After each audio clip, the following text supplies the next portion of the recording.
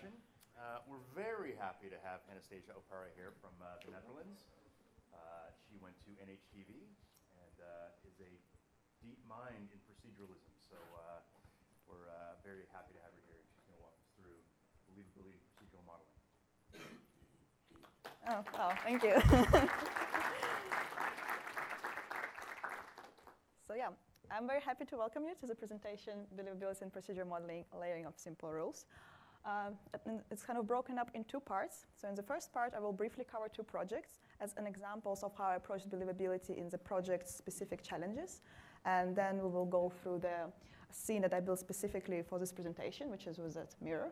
And we kind of will deconstruct the algorithms I used to create it.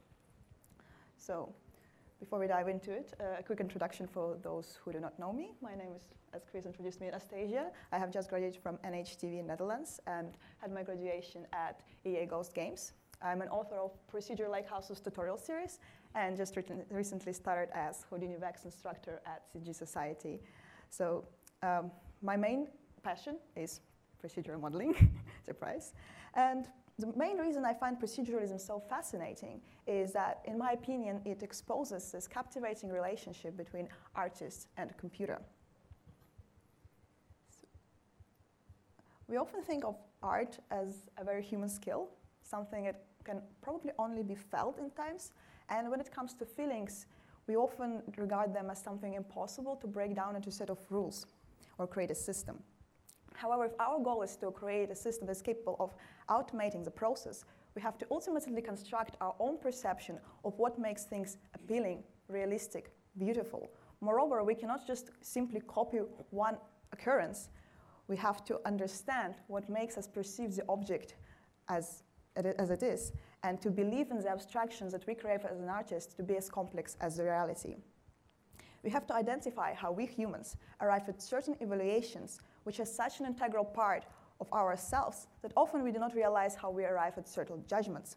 So to test these statements, one of the main challenges presented by this project was creating a procedural system capable of automating every single decision. So what you see here is procedural all the way from the silhouette to the final shading. So the system decides on everything, where to place the stairs, what window to choose, like how to construct the pier and roofs, everything. So in that sense, it was a very unique challenge because I had to ultimately deconstruct my own art workflow and my own thought process and automate it into a set of rules. And while doing this project, I had a lot of just revealing moments. For example, we humans are great pattern recognition machines. Like we face huge amount of data on a daily basis. So for example, if I show you a picture of a sunflower and I tell you to memorize it, and then I show you the whole field of them, you don't really have to look at every single sunflower to grasp the idea that the whole field consists of them. You accept that there is a certain variation and imperfection and offset from the perfect model of the sunflower you have in your head, but you do not store all those variations as separate objects, but rather acknowledge the concept. However, that is where the tricky part comes in, because those are not sunflowers. Those are actually daisies. And you can see that those flowers are actually a bit different, but you can say that maybe they're not too much different. But where does this too much threshold lies? Because perhaps our abstract model of a sunflower is yellow flower with brown middle, and so happens that this flower kind of looks like it, but there are also 10 rubber ducks in this. So, and there's definitely not anything like a sunflower. So to me, this is an example of our astonishing ability to create abstract, complex models of reality in an instant from very limited information we have. Therefore, when we create an illusion of reality, we have to take these patterns into consideration, these patterns that we face on a daily basis. And we also have to keep in mind the importance of our brain's assumption of imperfection and the variation. It is a big part of our models, which is, I find, quite curious because we have these perfect models that is very efficient and optimized because it doesn't just take a lot of space in our mind. And yet when we see something perfect, we're like, oh, something is off. But how far should we go? Like, what kind of level of detail should we account for? And again, this example shows that sometimes you can get away with rubber ducks instead of daisies, and daisies instead of sunflowers. So let's talk about level of abstraction. So whenever I think of an object, I like to imagine that there is this main abstract concept the bare bones, the main feature that identifies the object and allows us to identify and recognize it in the most primitive form.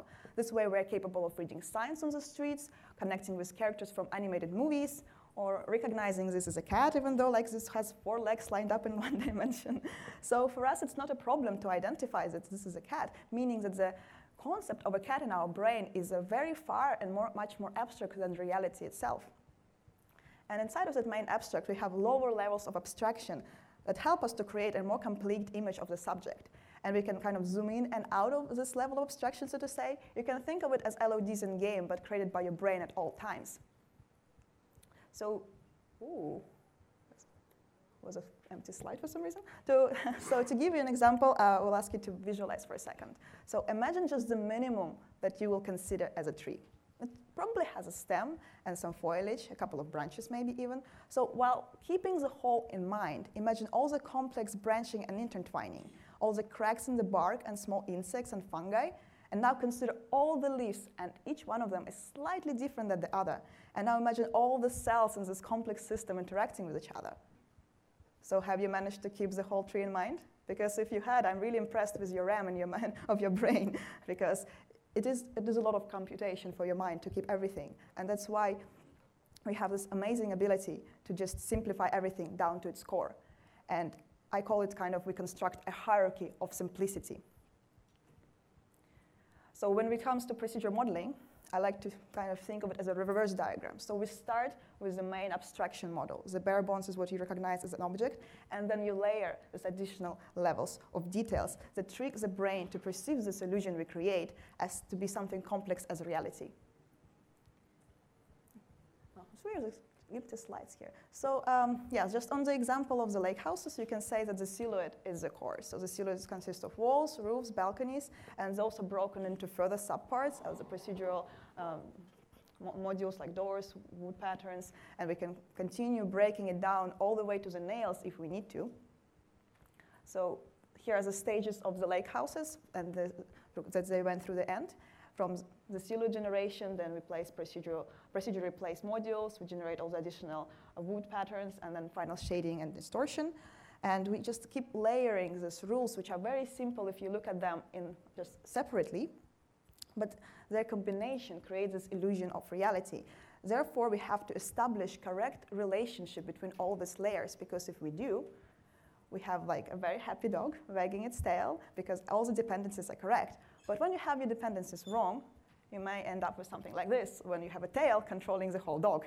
And therefore, when something doesn't work, and maybe even on a technical level, but just as a concept, I like to ask myself, are my dependencies wrong? Am I trying to control the thing from the wrong point? And that's kind of what happened with this project, the second project I'm going to talk about, Procedural Realistic Tree R&D. This is a project I was busy during my time at EA. It was a kind of 2-month project. And it has put me in a situation where I had to rethink my approach like 360 degrees. So the whole goal of the project was to create realistic procedural trees that would be capable of creating various tree families with automatic LOD generation for in-game use. So I started looking into L systems. However, something just didn't look right. Something didn't click and didn't align with the level of believability I was aiming for. So I asked myself, what do I mean when I say realistic procedural tree? As artists, we are often tempted to mimic the outcome without understanding the phenomena behind it. However, that is considered a poor practice. As a character artist, you want to know how anatomy works. As a lighting artist, you want to be able to understand how the light bounces and distributes. So why trees are any different? Therefore, understanding of the subject, that's what allows us to achieve excellency in mimicking. So to appreciate what realism means in a context of tree creation, I had to conduct a thorough research to ultimately understand how a tree grows and develops in real life. Therefore, I created a system where I basically simulated an abstraction of real-life rules in order to achieve believability.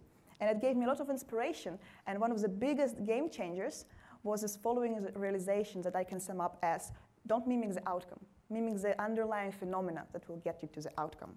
Which means that I didn't use any L systems or space colonization algorithms, because as powerful as they were trying to mimic the final appearance, but not the dynamic organism. So I ended up building something completely custom based on biological approach of photosynthesis, strive for survival, hormones, And here's an example of just the research I kept close to me during the development. Thankfully, I'm not the only person who wondered about the tree development. And just an amazing amount of studies and effort has been put into this subject. And there's a lot of points, but their combination makes a huge difference, as well as our own design, how to abstract all of these points into the set of rules and this hierarchy of simplicity I was talking about earlier. So now we'll show you how the tool works in action. This is an overview I already walked you through. So the tree is simulated with a yearly cycle, and we have a lot of controls based on biology. So we have things like all the hormones down there, and we also have this, we can switch between preview and of the skeleton, because that's what we're actually inputting when we're creating LODs, which I'm going to show a bit later. So for example, the apical dominance is a hormone responsible of whether the tree looks like in cone shape or bushy. Or for example, when I increase the energy consumption, you saw that there was more leaves, because it was logical. If the tree has to produce more energy, it has to have more leaves. So this kind of dependencies, initially the system was very simple, so that the more layers I put in, the more complex, the more believable looking it became. So for example, it has a system where it recognizes whether it's going to be in an energy crisis in the following year, and therefore you can see these younger branches appear on the bottom of the stem. Because in order to prevent itself from dying, it has to wake certain dormant buds up to produce more energy. And the curious thing about the geometry avoidance was that I kind of got it for free. I was just curious how the system would react if I would put like a box or a neighboring tree. And it was already avoiding it because all the rules were there. It was just not efficient to grow inside of the box because there is no sunlight. Because that's it. I didn't have to code anything. And it was kind of really, really interesting to see this type of behavior. Because when you have all the correct rules set up, the system would behave appropriately. So here I'm just showing some older generation trees. This one is 27 cycles, and you can see how complex the branching can get, because there was so much selection process going on. Because, for example, if the tree has a branch that doesn't produce enough energy, there is no reason for it to keep it. It's just going to prune it because that's the most efficient way to survive. So here's also a test when trees going together and also avoiding geometry. And this is the tree, by the way, I'm going to use for the test in engine. And here's an example of the LODs. Fortunately, I cannot talk a lot about it. But what I can say is that all the poly count, textile density, texture sizes were all comparable to the manually built trees.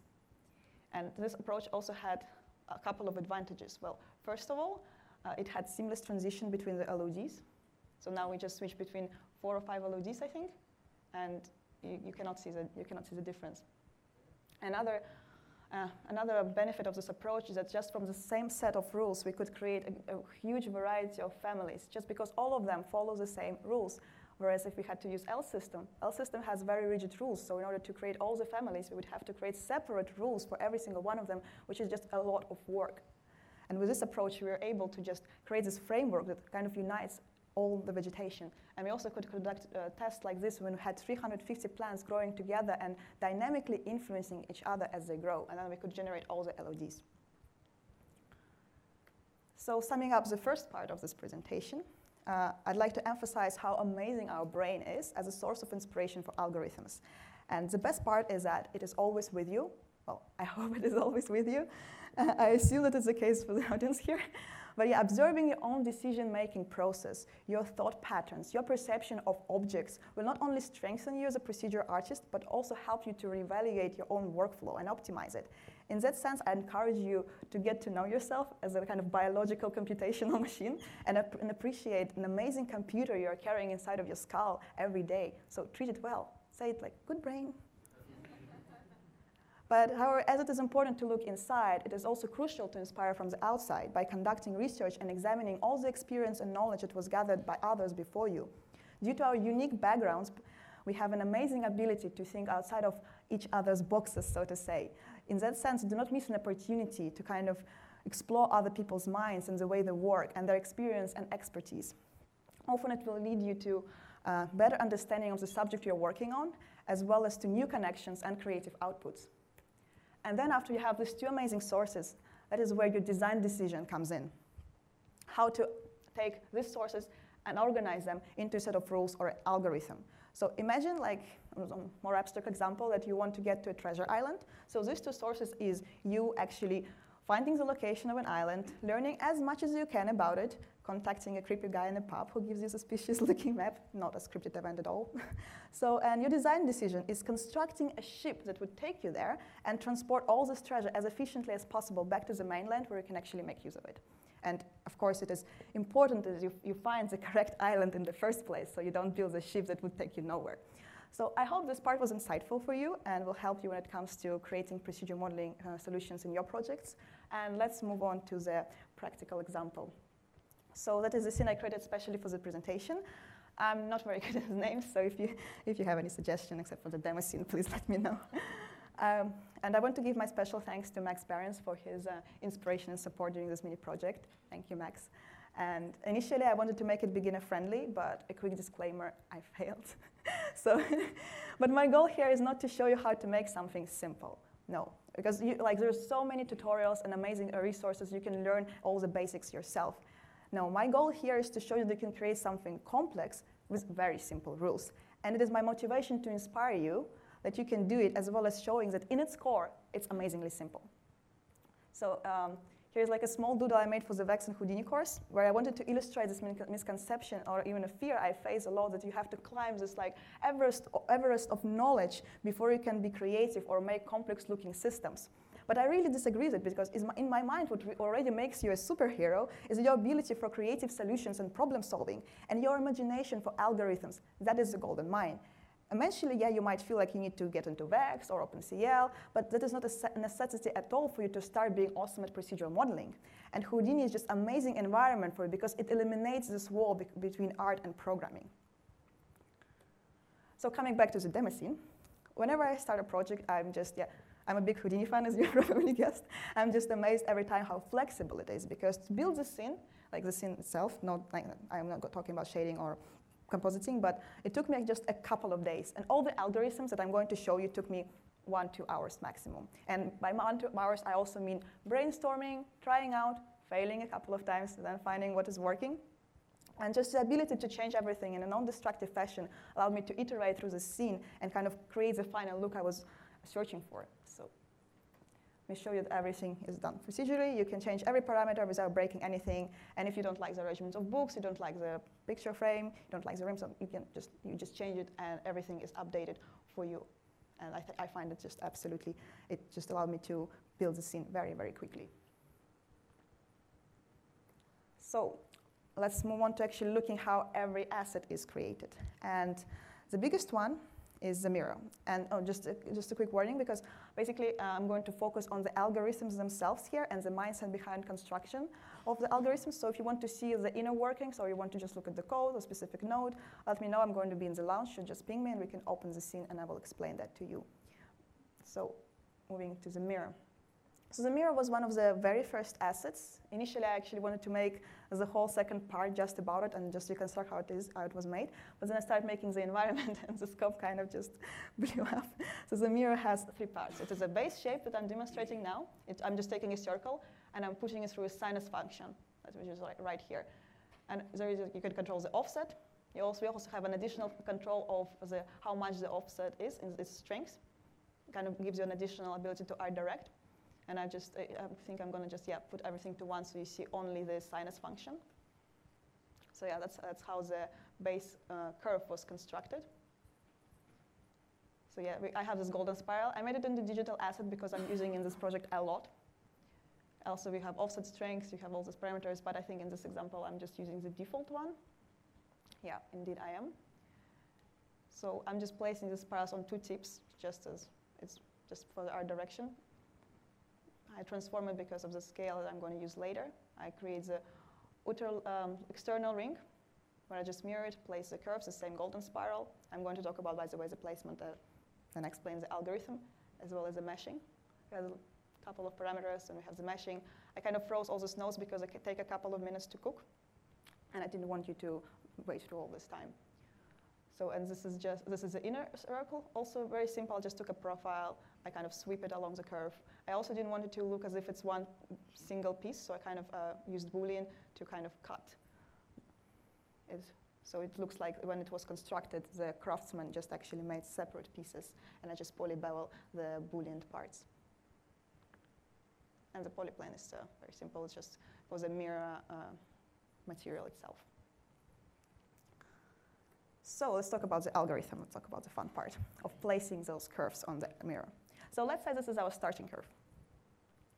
And it has normals that go along its tangent, which is easily done with polyframe node. If you change the tangent attribute to n, which is, I can't see my mouse, but there it is, the tangent. If you change it to n, because by default I think it's tangent something, I don't remember the name exactly, but it would stand for normals, so this is how you write this information to normals.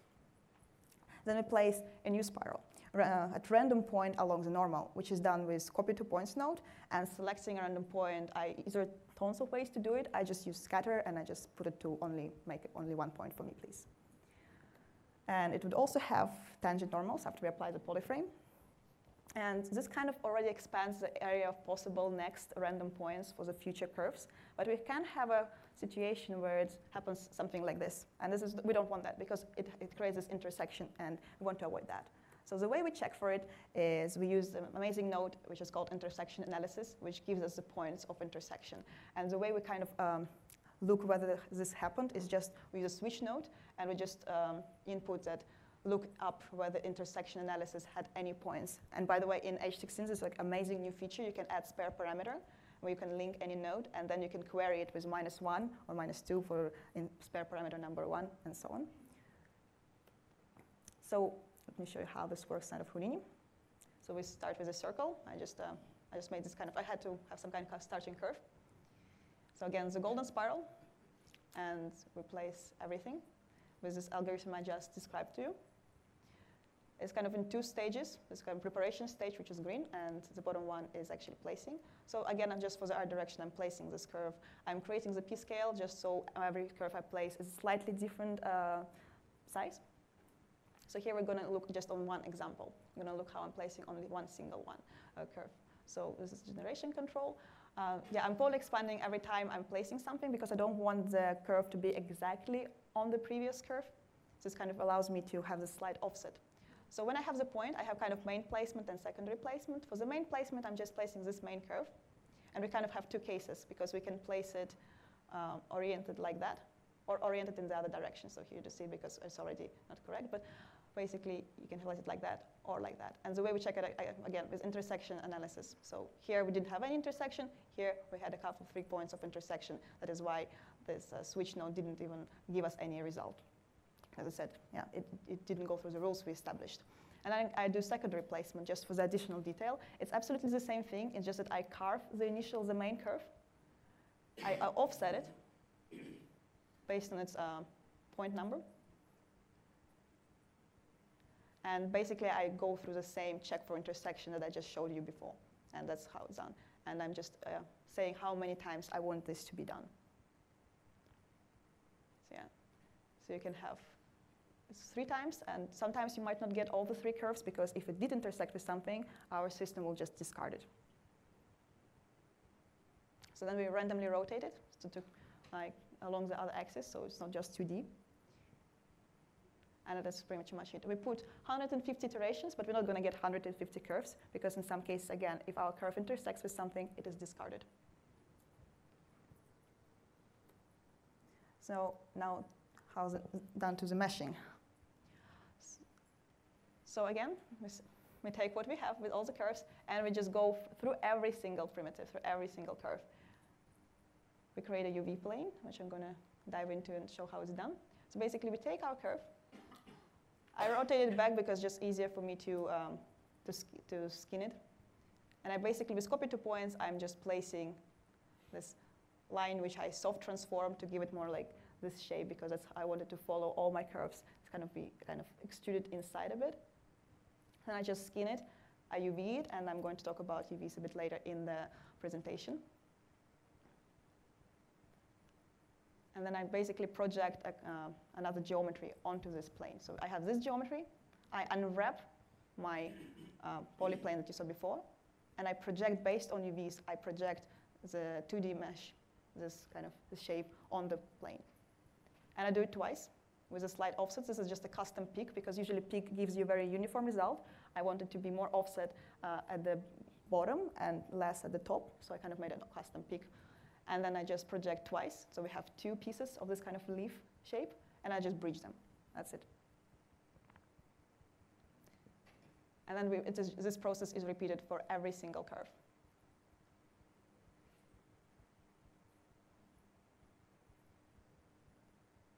And for the main curve, I just use polywire. Polywire is really nice. So whenever I can get something for free, I take it. So then I just put it through VDBs, because I wanted to kind of solidate it. And I really like, and especially in wood carvings, when you have it, like they're not really perfect, and that's what I wanted kind of to achieve with VDBs. So that is how the mirror is constructed. So now we'll move on to book generator, and I'll have a sip of water.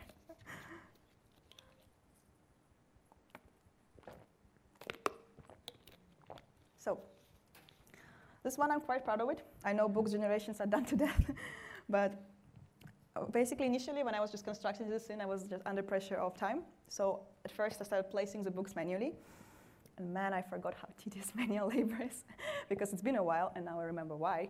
So I decided that, okay, I would rather spend an hour making a procedural solution for it than half an hour placing it by hand, and then something will change and I would have to redo it. Plus, it's just more fun. So let me show you how the digital asset worked. So this is the controls you have. Of course, you can specify how many books you have, and all the angles and declines are calculated based on the previous book, so there is no dynamics, it's just pure math. So maximum angle is responsible for the maximum total book slope, and the angle chance controls whether the book is inclined relative to its previous neighbor or just simply inherits the previous angle. So here I'm just showing a couple of setups, like making only 5 books and different maximum angles. So first I put it quite high as 80, and you can see the different setups you can get with it. So yeah, just decrease the maximum total angle, and all the books just snap because you were not allowed to slope anymore. So backwards chance is just, I wanted to add this additional feeling that these books were not placed perfectly. So sometimes we get very lazy, so we don't place the book facing the cover. So I wanted to add it too. So, and you have all these ratio controls. I based it on ratio because when I was doing it, I researched all the possible ratios of the books, and a lot of the times the way the book dimensions are written down, they're written down with a ratio. So that's kind of what I went with as well. So you can. And now I'm going to show you the UV part. I'm going to use a texture with book covers. I'm not sure if I'm showing the UV layout itself. It doesn't look like it, but basically it's just an atlas. It's 10 streaks that the books are just switching, and that's pretty much it.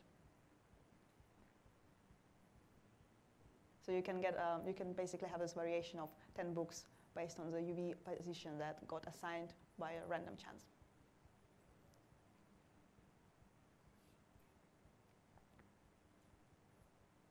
And if you make the book very thick, because they always assign the same UV space, this texture will just stretch to fit to the book.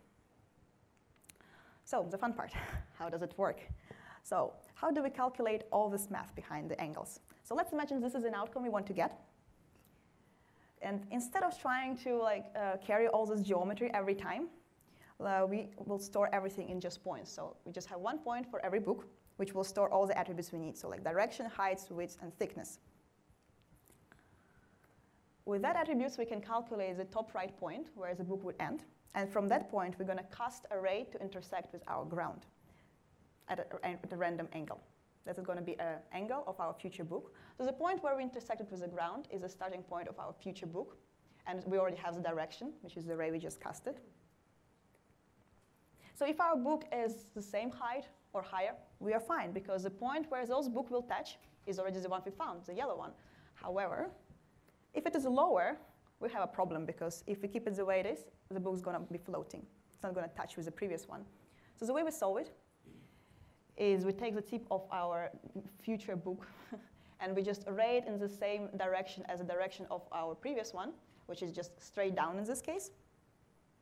We calculate the offset, and based on this offset, we just move our book, and that's pretty much it. And then we can calculate all the attributes we need, such as thickness. And we just start again. And we do it again and again and again until we have enough books or until we exceed this angle, max angle. So let's see how it works inside of Houdini. So let's break the digital asset. So yeah, it consists of two parts. So the green part is a point data generation. So we start with with just 1 point, and I think I'm hiding the origin. So we start always with 1 point, and then based on this point, we generate new points. So if I increase the number of books, you see everything we need is just stored in points. We do not carry any geometry because that is just an unnecessary calculation and it can get really messy. And in the blue part, we generate all the meshes we need. So now I'm going to go through the mesh part because I already went through the algorithm of the points. A second now. Okay. So again, we take just every point and we create a mesh. It is very simple. So we have a grid that feeds on the dimensions from the point because we have all the attributes. And we have just two cases where it's either backwards or like it's facing the cover to us or it's facing the pages to us. And that's pretty much it. It's very simple. It's just a couple of poly extrudes and then I'm just unwrapping with this to fit to the atlas. And that's the input grid. And I just poly bevel, I deform it. And this is don't look at the left part, it was a bit interesting workaround I had to do to inherit the groups correctly after the subdivision. But basically, I'm just deforming it to give it a feel of on all the book. And I place it onto the point, and that's pretty much it.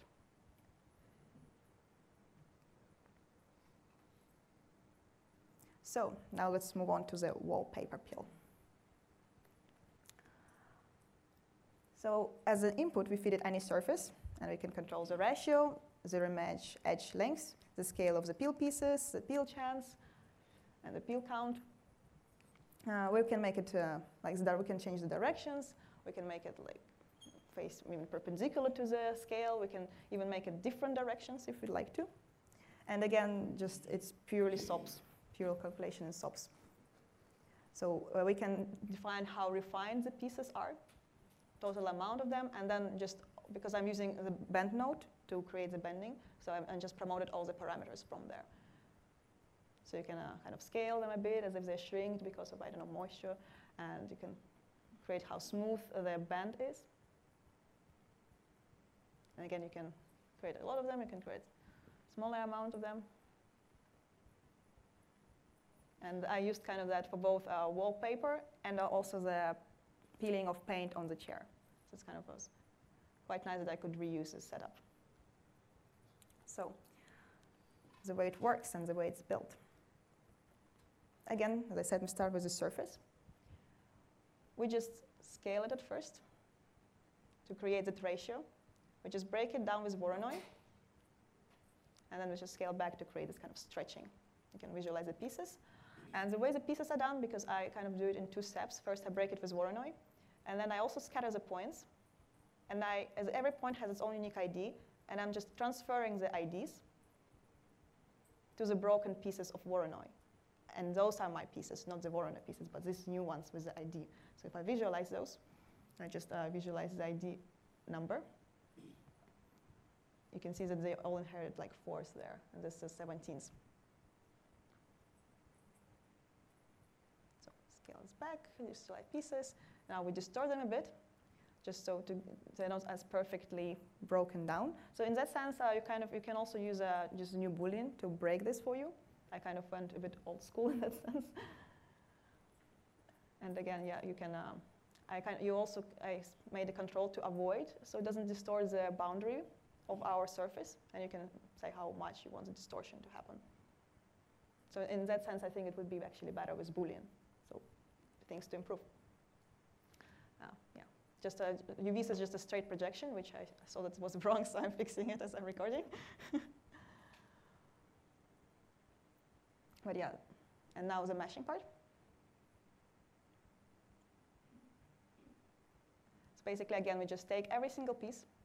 We clean it up because we do not need all these extra edges. We bend it, which is also very simple because when we bend it, again, we project based on UVs. And I'm creating this construction plane again, because it is much easier to control than actually trying to bend the piece. And the construction plane is quite curious, because I take the piece, but how do we create a perfect bounding box for it, considering that they're all at weird angles, and sometimes the angle is not exactly the direction where we want to bend it. So we take the direction where we want to bend, we place these two lines perpendicular to each other, and what we do, we just ray our piece onto those lines. And this way we can see where the extremuses lie. So we only keep those. And those are the construction lines of our construction plane. So yeah, so we have this as a perpendicular, we kind of establish the bounding box, and the same for the other one, and now we have this, and our piece fits perfectly in there. So we also use this construction line to determine where our bend starts.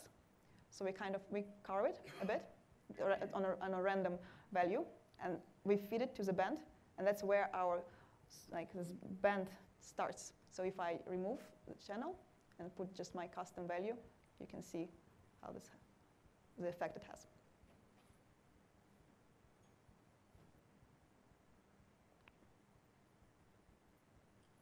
So that is pretty much it. And again, we project based on UVs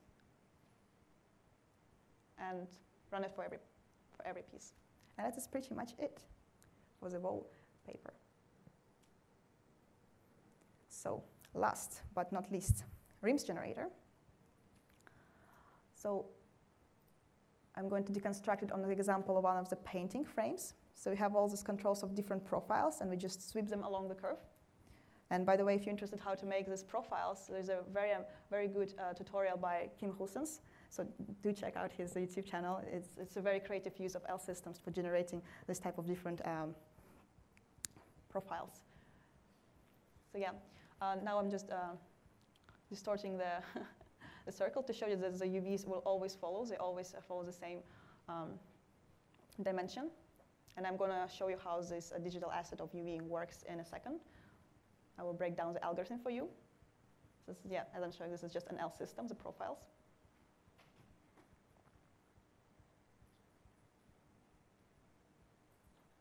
And the UVs, I'm going to explain it in a second with actual pictures, so it's going to be easier for you to understand what is happening. So let's actually move on to it. So UVs. So let's imagine this is our profile on the bottom, and this is our driver curve on the left, and this is our UV space. So what we do is we calculate the total perimeter of our shapes. So let's say that our profile will be U, and our driver curve will be V.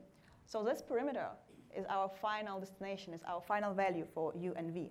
So if we give kind of actual values, so it's easier to imagine. So let's say that the bottom one is total of 16, and the top one, every single piece will be just 1 unit, so it's 11.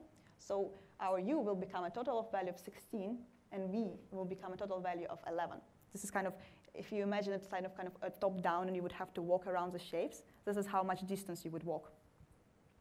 And that is actually what we are doing. We are walking point by point, so we start from 0 and we go to 1, and we walked 3 units. And we just record it in the U space as well. We say, okay, we walked 3 out of 16. So record that. So the point number 1 will get 3 out of 16 on its U.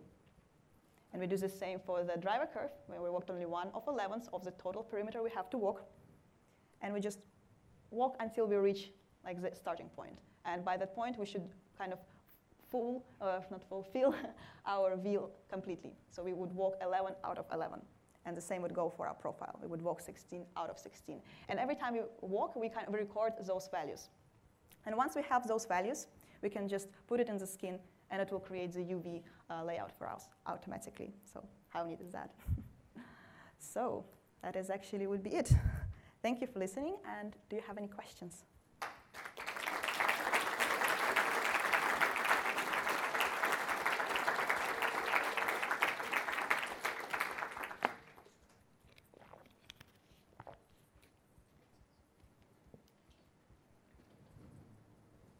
Okay, let's try.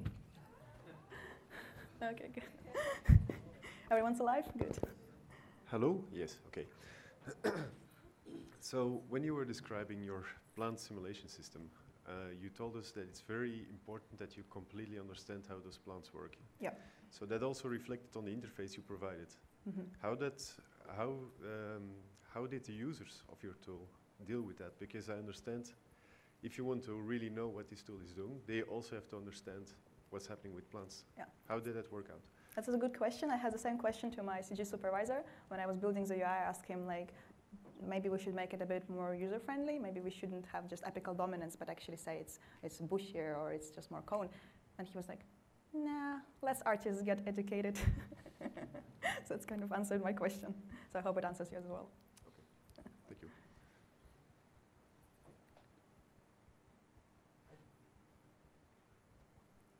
Are you planning to publish this as a tutorial? Good question. Now I will think about it. Good suggestion. And let me know if you know a name for it, because I don't want to call it Demoscene. Oh. Hi. Hi. Do you use particle or simulation or L system in your trees assets? No. Basically, the way it's constructed. Only Vex and Yeah. Sorry. only Vex? Yeah, it's like pure Vex. The only like I was using Polyvire for the mesh preview, but in the end I also ended up writing custom meshing just because there were very specific cases that we needed to have very good topology. And yeah, it is kind of a very big loop, for loop, where we kind of iterate through every cycle and we update a lot of attributes, and that's how the tree is built. So there is no L systems or simulation in that sense. Pretty cool. Thank you. I think there's someone over there.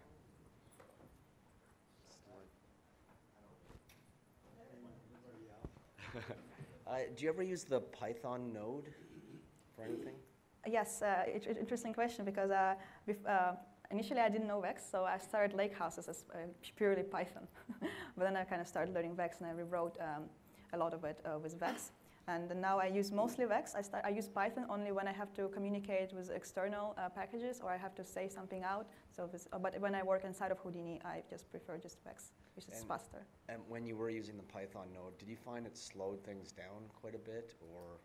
Yeah, it is slower than Vex because Vex does multi-threading for you and Python doesn't. So this was my primary reason of switching to Vex.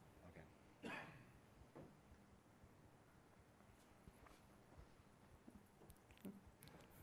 So you build these things and then you adjusted it with the art eye, right? Like you say, I want more of that, and you move that over and you move that over. Have you ever thought of doing a higher level thing where you actually have some art rules and then generate more pictures at a higher level?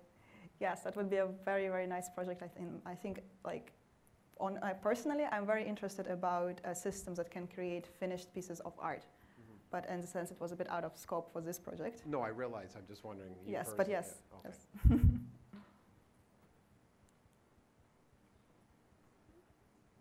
Oh, there's someone there.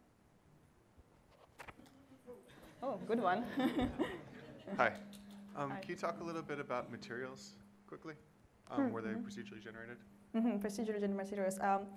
For materials, I really like using geometry attributes, because when I generate something, for example, with the lake houses, for every beam had its own unique ID, the wooden beam, so it really allowed me to quickly create color, slight color and value variation.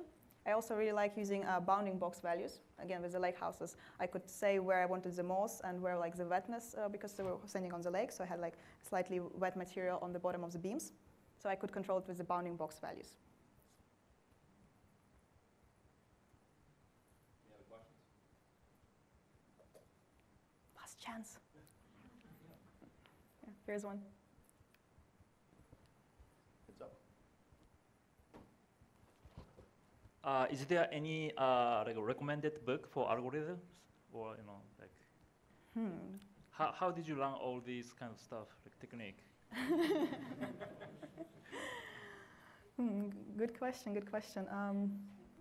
There is a good book that I started reading recently, so it's not really like that I started with it, but I discovered it recently. It's The Power of Limits, but it's talked mostly about shapes in natural, like this kind of, how to describe it? The rules that happen in a lot of like nature or architecture, this kind of repeating rules that we have, and I personally think that it's really based on our own like biological development and evolution. But also, like, what really inspires me is I often really like to just analyze, again, my own thought processes. Or, for example, once when I was in a crunch, and when I finished it, I had like I was in a room, and I looked around. It was just so messy, like like it was a crunch mess room. And I looked at it, and I was like, there was very specific rules at the placement of things. They were exactly like, because it's very easy. I would take something and I would just put it where my arm could reach. So whenever there would be a surface that would be kind of based on my height and my reach, there would be a lot of stuff. So it's kind of these small things. Like I think this really help you to create these algorithms when you just look around, if you know what I mean. Oh, there's a question there. Can you throw the box to there, please? Thank you. Yeah, there. Actually, it's more of a follow-up to his question, and I came across this book called The Nature of Code, and I didn't write it, and I don't know who wrote it, Daniel so it's a plug. But it's very nice for describing natural phenomena. Yeah, I agree with that. Anyone else?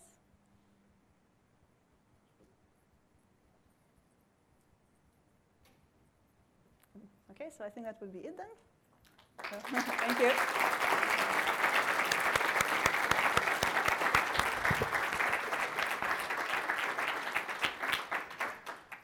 Once again, want to say thank you so much Thank you for having me. for coming all the way across the world to be here with us today and sharing your knowledge, which is oh so fast. So thank you again. It's been a pleasure. Thank you. Thank you.